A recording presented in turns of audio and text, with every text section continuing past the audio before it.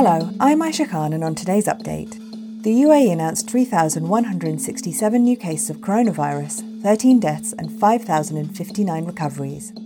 There are over 207,000 tests carried out. That's the highest number of tests in a day. There have now been over 108.7 million cases worldwide. A major vaccine centre in Dubai reopened on Sunday after closing on Friday and Saturday.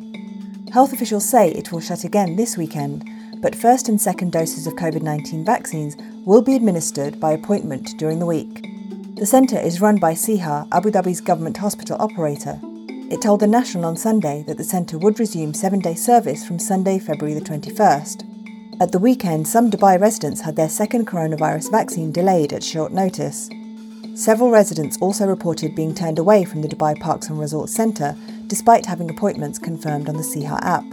Siha said it would contact residents with appointments set for this weekend to reschedule them. It said, dose 2 of the vaccine is available during weekdays.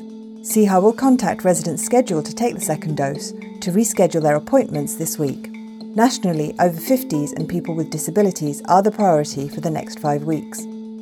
Schools across the Northern Emirates have returned to online learning following a rise of COVID-19 cases in the UAE. All public and private schools and nurseries in Sharjah, Ras Al Khaimah and Al Quwain have resumed distance learning until at least the end of the month. Authorities confirmed on Thursday that all private schools and nurseries would continue distance learning under safety measures. Late on Saturday, the Ministry of Education announced that Emirates public schools would follow suit. 20 heavily modified vehicles were seized in Bur Dubai last weekend. Dubai police said the cars and bikes were modified with power boosters to increase their engine speed. Brigadier Abdullah Khadim bin Surur, director of Bur Dubai Police Station, said they cause nuisance and endanger the lives of the drivers and other road users.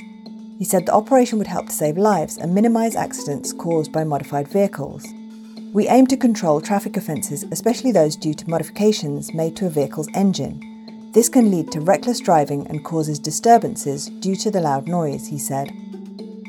Israeli Prime Minister Benjamin Netanyahu is not troubled that US President Joe Biden has not phoned him yet, Israel's ambassador to Washington said on Saturday. There has been speculation that the Democratic president could be signalling displeasure over the close ties Mr. Netanyahu forged with former President Donald Trump, who called Mr. Netanyahu 2 days after being inaugurated in 2017. On Friday, the White House denied Mr. Biden was snubbing Mr. Netanyahu by failing to include him in phone calls to foreign leaders since taking office on January the 20th. Saying the two leaders would speak soon. Mr. Biden has already called numerous foreign leaders, including those from China, Mexico, Britain, India, France, Germany, Japan, South Korea and Russia. Now over to Thray Abdullahi for what's trending. Good morning, Aisha. 22-year-old climate activist Disha Ravi is trending on Twitter this morning. The young environmentalist has been arrested in Delhi, India after sharing a document intended to help farmers protest against new agricultural laws. Also trending, New York police announced that rapper Nicki Minaj's 64-year-old father has died after being struck by a hit-and-run driver. Finally, Britain's Prince Harry and his wife Meghan Markle are expecting their second child. A spokesperson for Buckingham Palace on Sunday said Queen Elizabeth, her husband Prince Philip, Harry's father Prince Charles, and the whole family were delighted at the news.